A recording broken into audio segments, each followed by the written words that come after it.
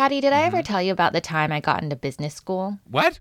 Business school? Yeah. Elizabeth, just when I feel like I know you so well and we're so very, You'll very never know close, me so well. You're like, well, you're like all out of nowhere. You'll be like, oh, guess what? I used to juggle elephants in a traveling circus. And I also fight crime at night because I am Batman. What do you mean that you went to business school? No, I said I almost went to business school. Well, I got in. Explain. This was, let's see, it was maybe 5 or 6 years ago. But anyway, I didn't have a career. I had a series of jobs that I hated.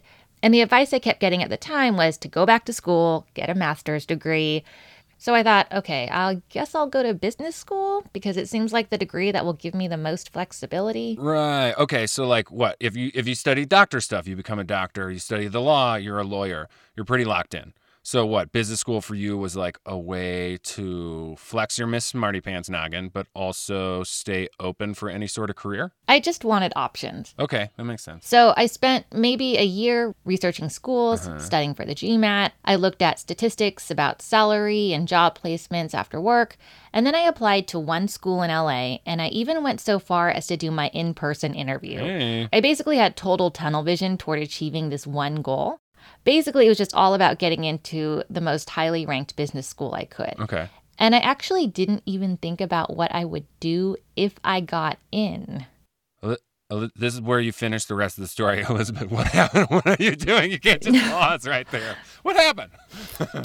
Okay. The end. Okay, so I remember I had the day off from work and I was taking an afternoon nap. And then my phone rings and it was the dean of the school telling me that they were offering me early admission. So I had gotten exactly what I wanted. Yay. And then having achieved that, I was faced with this one question: what next? And I was freaked out because I hadn't thought beyond that one point. And this question, this what next, is something I think that most of us face at one point or another, whether it's getting a promotion at work or finally sending a project. And today's guest, Lincoln Dews, came up with an interesting answer when he faced his what next. Lincoln is a born and raised Australian paddler, surfer, and sailor. And he just so happens to be the 2018 stand-up paddleboard world champion. Lincoln's journey to that is wrapped up with an interesting belief. It's one that may make you say, wait, huh? I believe in chasing unattainable goals. How do we chase that? And why pursue something we'll never hold? Let's dive in, pals. I'm Patty O'Connell. And I'm Elizabeth Nakano, who didn't go to business school. And I am super, super thankful for that because of this right here. Welcome to Safety Third, a show about ideas and how we come to believe in them.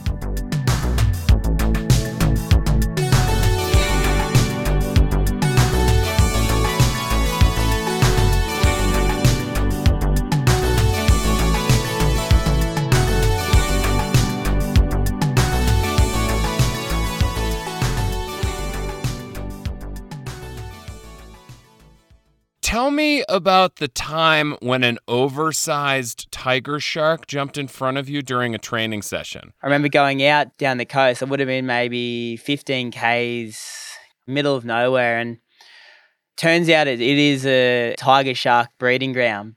It kind of obviously it was trying to take a fish or something in front of me with maybe 100 meters in front. And I remember watching this thing go smack bang on this poor fish. And something I've always, remembered from sailing is tigers they're not the smartest creatures, and they have this habit of hitting the boat.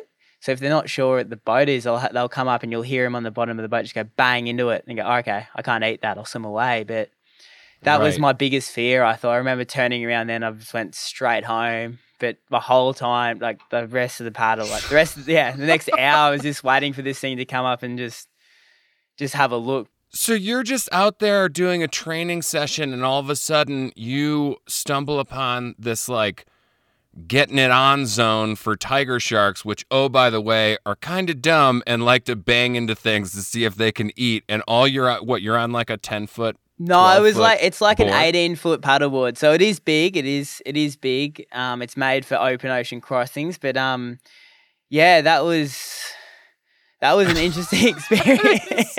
Terrifying. That is terrifying. In saying that, like, it's obviously like I didn't get attacked. It wasn't like that close, but it was one of those moments I was like, oh my God, like you feel very, very vulnerable. You feel very exposed. You're like, well, I'm here. There's literally, if it decides to come and get me, there's nothing I can do. So it was kind of weird. It was like kind of like freaked, and then it got super calm because I was just like, well, what what, I can't do anything except just paddle home. I bet it turned out to be an actually like really great paddle session, because then you probably hightailed it away and then paddled your friggin' ass off.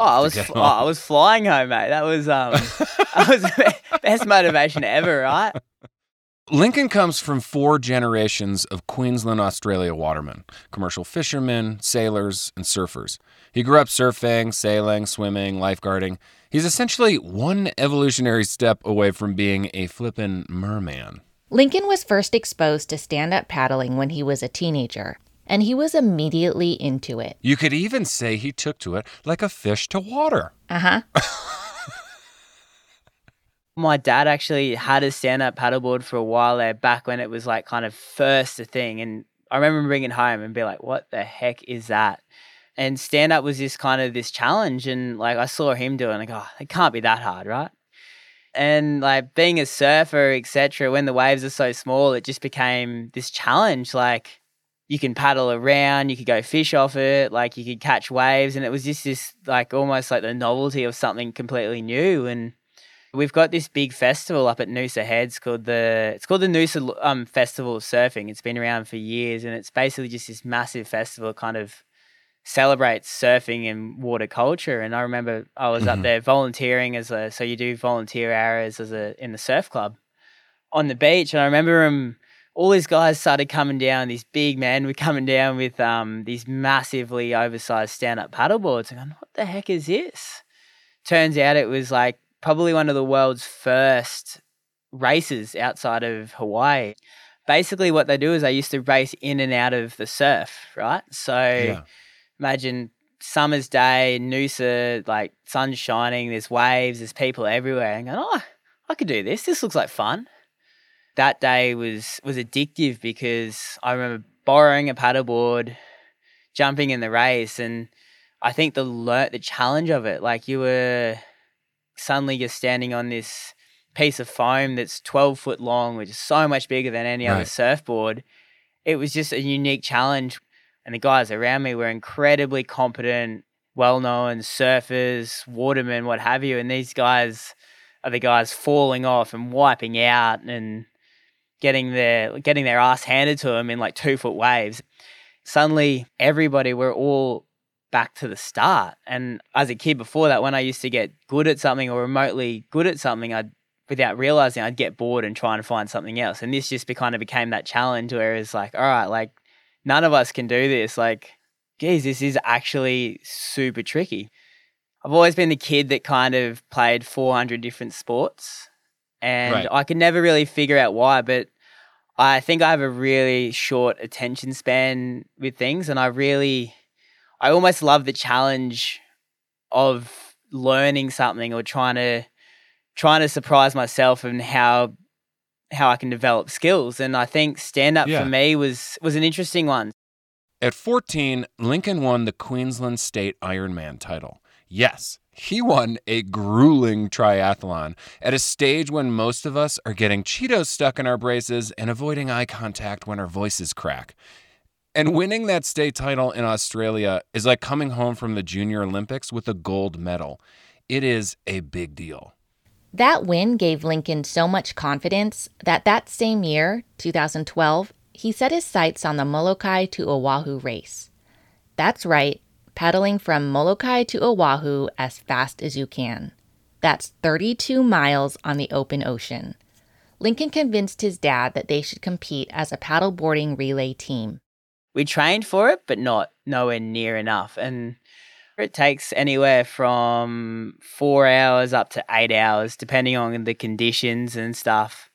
Mm-hmm. And it's probably, I think, one of the most brutal ocean endurance tests on the planet, just because of how rough it can get out there. There's so much that can go wrong. Was it like a fun time, or were you like surprised at how hard it was? Was it like a total beatdown? That's a funny one. So as a relay, dad's whole thing was, all right, we're just gonna finish. We're just gonna get across the channel, and you have an escort boat with you, and you can change over whenever you want to change. Okay. Half an hour, 20 minutes, and you change over, and it's pretty taxing by the time you jump in the ocean. The boat picks you up, you get on the board. You don't get a lot of kind of rest time. And I remember going so hard from the start, and I remember we've come up and by the time Dad's got on, he's kind of dropped back a bit, he's hung in best he could, and I get on and go. And this kind of happened for the first maybe 2 hours. And then I just hit a wall. Like I remember just collapsing on the boat this one time, but I just can't. I'm done. Like this is not fun anymore. Like wow, this is really hard. Yeah, this is actually a long way. The novelty kind of wore off pretty quick. This shiny new thing, you're like, this actually kind of sucks. Yeah. Everyone sold this as some grand journey. That was the moment. And, all right, this is actually painful. But Dad, to his credit, he stuck in and he carried me through from then on. And that's one of probably my best ever memories in the ocean, is just being able to share it with him and being able to go. It was so cool. And for me, that moment too was very much like, all right, I finished. Like, I want to do it solo now. What's the next? Like, it was not that, we've done it. That's so cool. In my own head, it was very much like, I can prove I can do it. Really? I know what it's about. Even after the beatdown, you were like, oh man, I got to do it. I got to do it by myself now. It's one of those sports, it's like, it's very much like a hindsight thing. It's like at the moment, You're like, this is the worst thing ever. I need to play golf or something else. But when you finish, it's like, oh, that wasn't so bad, was it? Like a lot of us in the outdoor community, Lincoln really loves the 3 types of fun. Type 1, this thing is super fun. Type 2, this thing sounds like it's going to be fun, but it isn't fun. But afterwards, it's fun to talk about. Type 3, everything about this sucks. The before, during, most of the after, until somehow, with enough time, it gets fun to talk about. For Lincoln, the Molokai to Oahu race was type 3. In 2013, 1 year after the relay with his dad, and after dedicating himself to actually training, Lincoln competed in the Molokai to Oahu race as a solo paddler. Looking back now and like kind of sit there sometimes and go, I did what? I did Molokai and I was like that tall. Like it was a weird feeling now in hindsight. What was Dad thinking? But at the time I guess I was very much driven to do it. To finish it like that year was pretty cool. Lincoln came in 3rd in his division and 18th overall. Molokai to Oahu is considered the most difficult mental and physical open ocean paddle race on Earth. Just finishing is an accomplishment, so Lincoln's result is bonkers. This moment, this shocking achievement at 15 years old, started to shape Lincoln's competitive edge and define what he was after when racing. To do a 5-hour race like that in the middle of the ocean, literally there is so many different things that need to come together to have a good race. And that's what you start chasing almost. You start trying to chase that perfect crossing. There is so many different elements, whether it be logistics with the start, with your equipment, surfing swells, making your nutrition, your hydration's right, making sure your training's right, being able to surf and get across the channel, like get across a body of water as efficiently as possible. And there's so many elements that go into it. Mm-hmm. It's addictive because it is such a big challenge. Looking for another challenge, Lincoln competed in the Stand-Up Paddling, or SUP, Pro Tour in 2015. And at the end of his first full season, he finished in the top 20 in world rankings. It felt incredible. And that was that first year.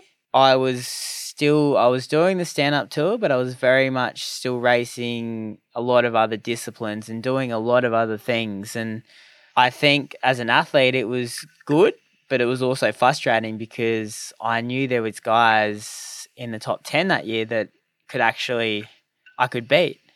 But because I wasn't consistent enough, I'd kind of go up the rankings and I'd come down and go up and come down. And that was, and that was, I guess, where the penny dropped per se. And I was like, all right, no, bugger this. Like, I want to have one full crack at this and try and see how far I can really push it.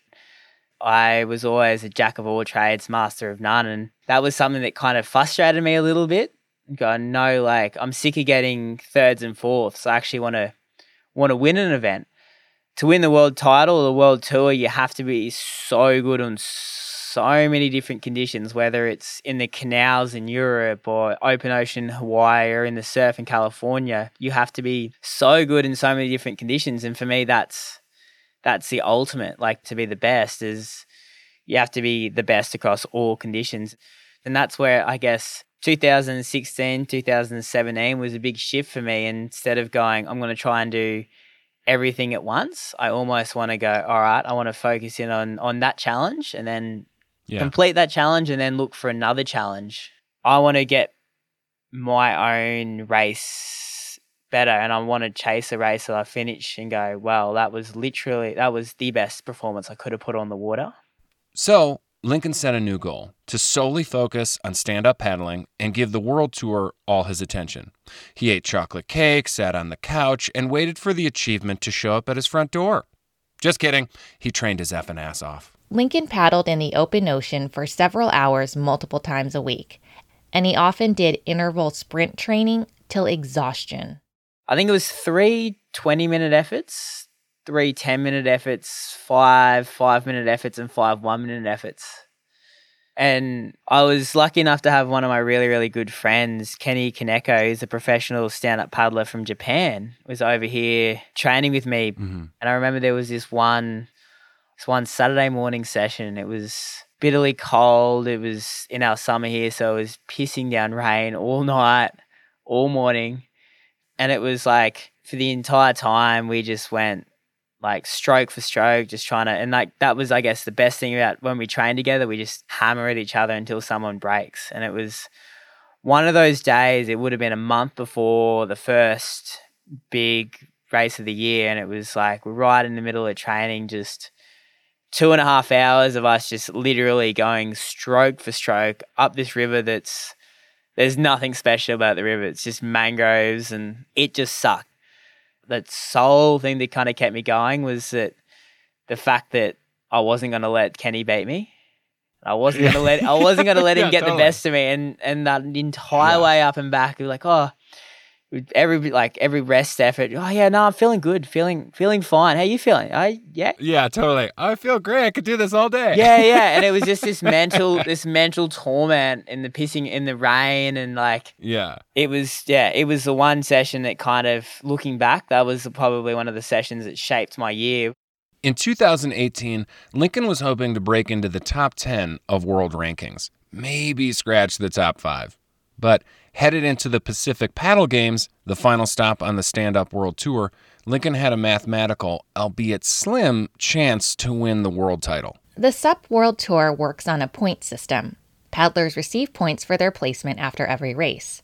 At the end of the tour, the athlete with the most points wins. Lincoln had to win the Pacific Paddle Games, and Michael Booth, the points leader, had to finish 4th or worse. Across in 4th. I remember coming through the chute and kind of looking at everybody. What a race! Nobody wanted to say I'd run it in case I got it wrong. So we kind of was like looking at everyone. Oh, did I get it? I'm not going to say a word right now, but provisionally, I think Lincoln holds on. Well, they're too far back. What's the go? And everyone was down on their phones trying to do the calculations. Yeah! You're the overall champion.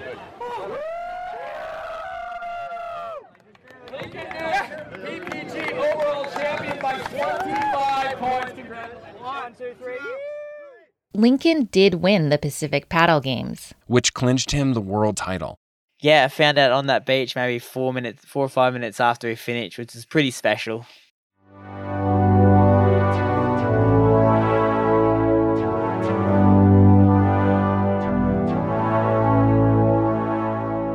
It didn't really sink in for a long, long time. And like, it's taken a long time for me to associate those words with me, if that makes sense. Does it feel kind of surreal almost? Yeah, it's something I still don't really I struggle comprehending in a way. I was ecstatic to win the event, but there was just so much going on that it was very, very hard to kind of take it all in. And I was very much in denial, I think. Coming up after the break, the unexpected thing Lincoln did to get past his denial.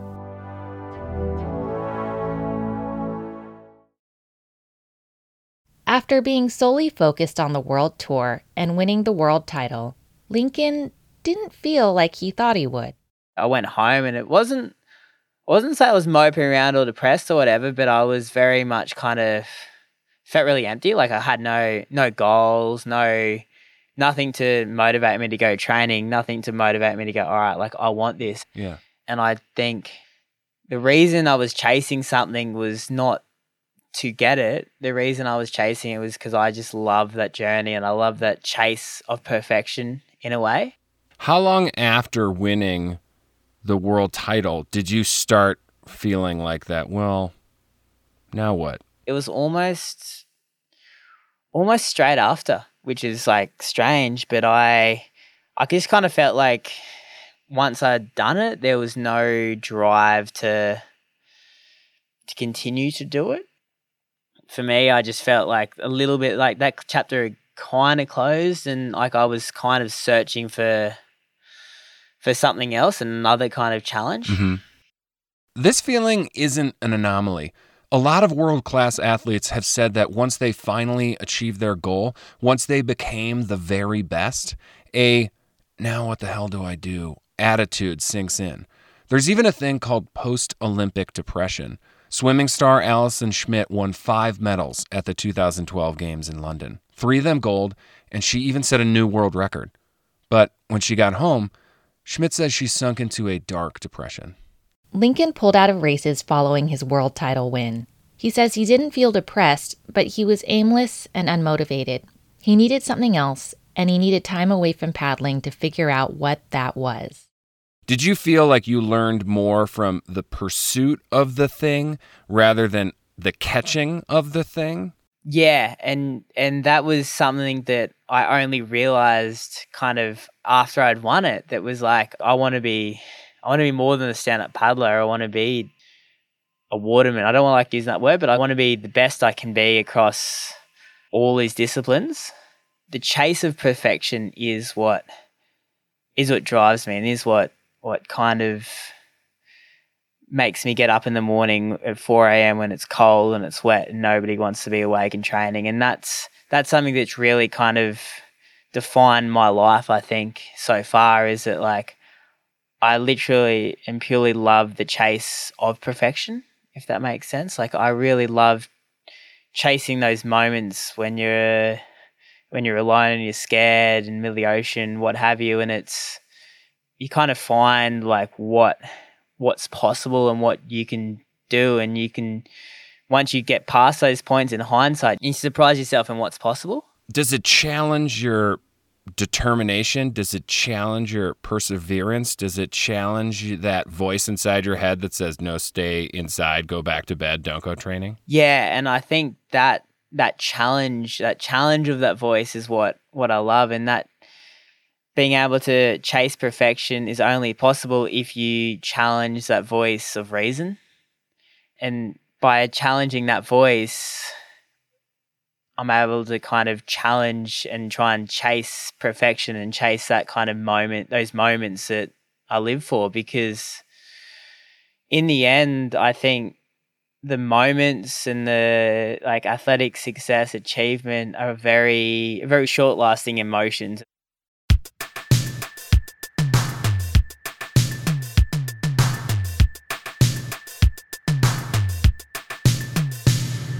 My vision of what I want to achieve on the water is doing something so perfectly that it kind of redefines what I think is possible.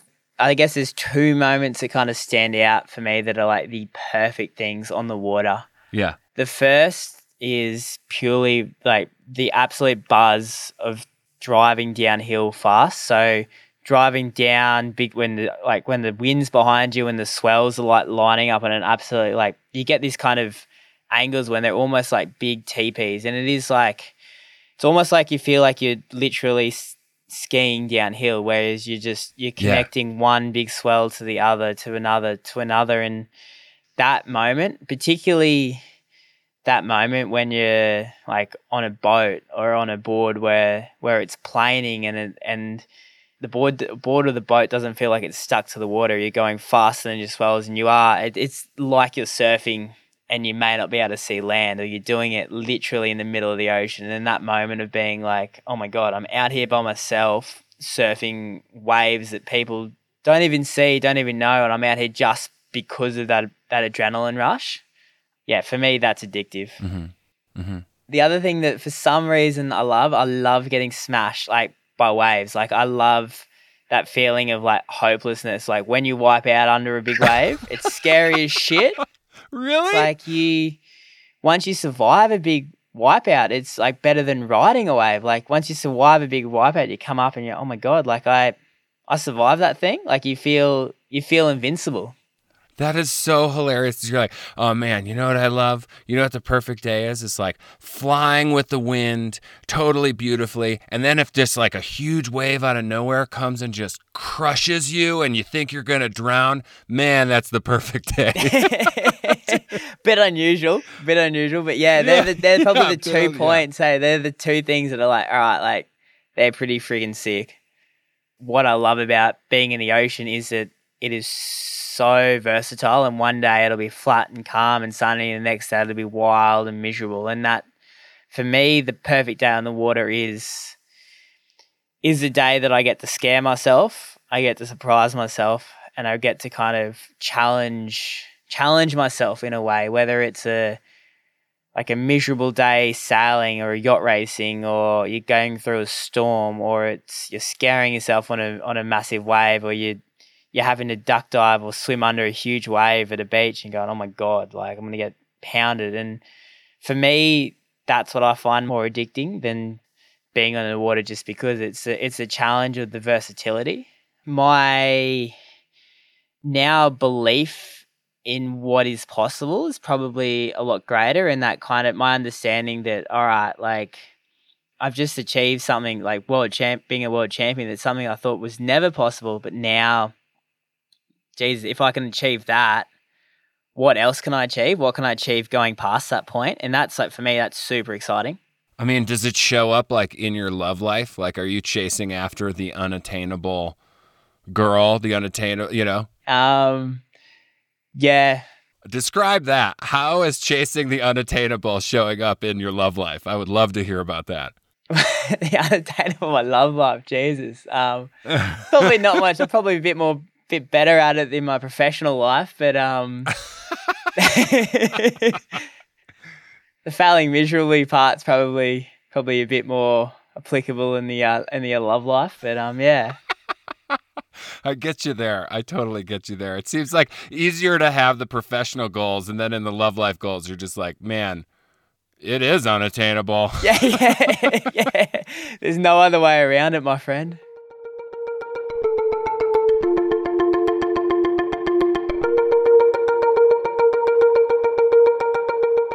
You know, I've set out on big adventures in my life, right? Especially ones where I've known they're just going to be super tough, or mostly like suck for all of it. Like that real type 2 fun, you know, like a long skin and climb in the backcountry, or days of hiking and just like ungodly heat, you know, the super long runs. And prior to leaving for these adventures, I've told myself, okay, just find the fun. Just find the fun. Just find the fun. I think what I'm doing is I'm trying to look for the good moments, the happy moments, the moments that bring a smile to my face between those really hard beatdown moments.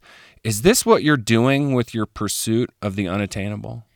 Yeah, definitely. And I think the moments of good and the moments of fun that are hidden within like expeditions and challenges that are so miserable are like, they're the best moments, right? Like they're the times that like when you're pushing through a miserable day on the water, or when it's a storm and it sucks, but the moments of good within that are like, they're almost even better. It almost like polarizes, like the miserable absolutely sucks, but like the highs in between those miserable parts are even better. And there's something about those moments that like the good within the shittest of situations are like, they're the best. What can we learn about ourselves from chasing the unattainable? I think for me, chasing unattainable goals has really forced me to step outside of that comfort zone and step outside from all those barriers I've put on myself, and be able to see, literally, as cliche as it sounds, like almost anything is actually possible. You've just got to want it enough to chase it. And for me, that was, from my experience, that's the biggest thing I've kind of learned, is like that confidence to step outside that safety net and chase something, even if I fall, even if I fail. Like that confidence of taking a step forward, I'm always going to be better off for it, rather than kind of sitting behind in that fear of what if.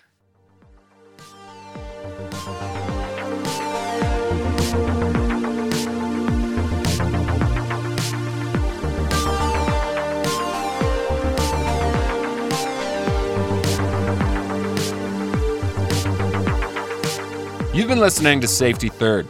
Our guest today was Lincoln Dews. And to learn more about what he's doing, go ahead and check out his Instagram, @LincolnDews. If you like today's show, then belt out your love from the mountaintops. You know, Safety Third is kind of like being in a hot tub. It's a little lonely by yourself. It's a little weird with just one other person.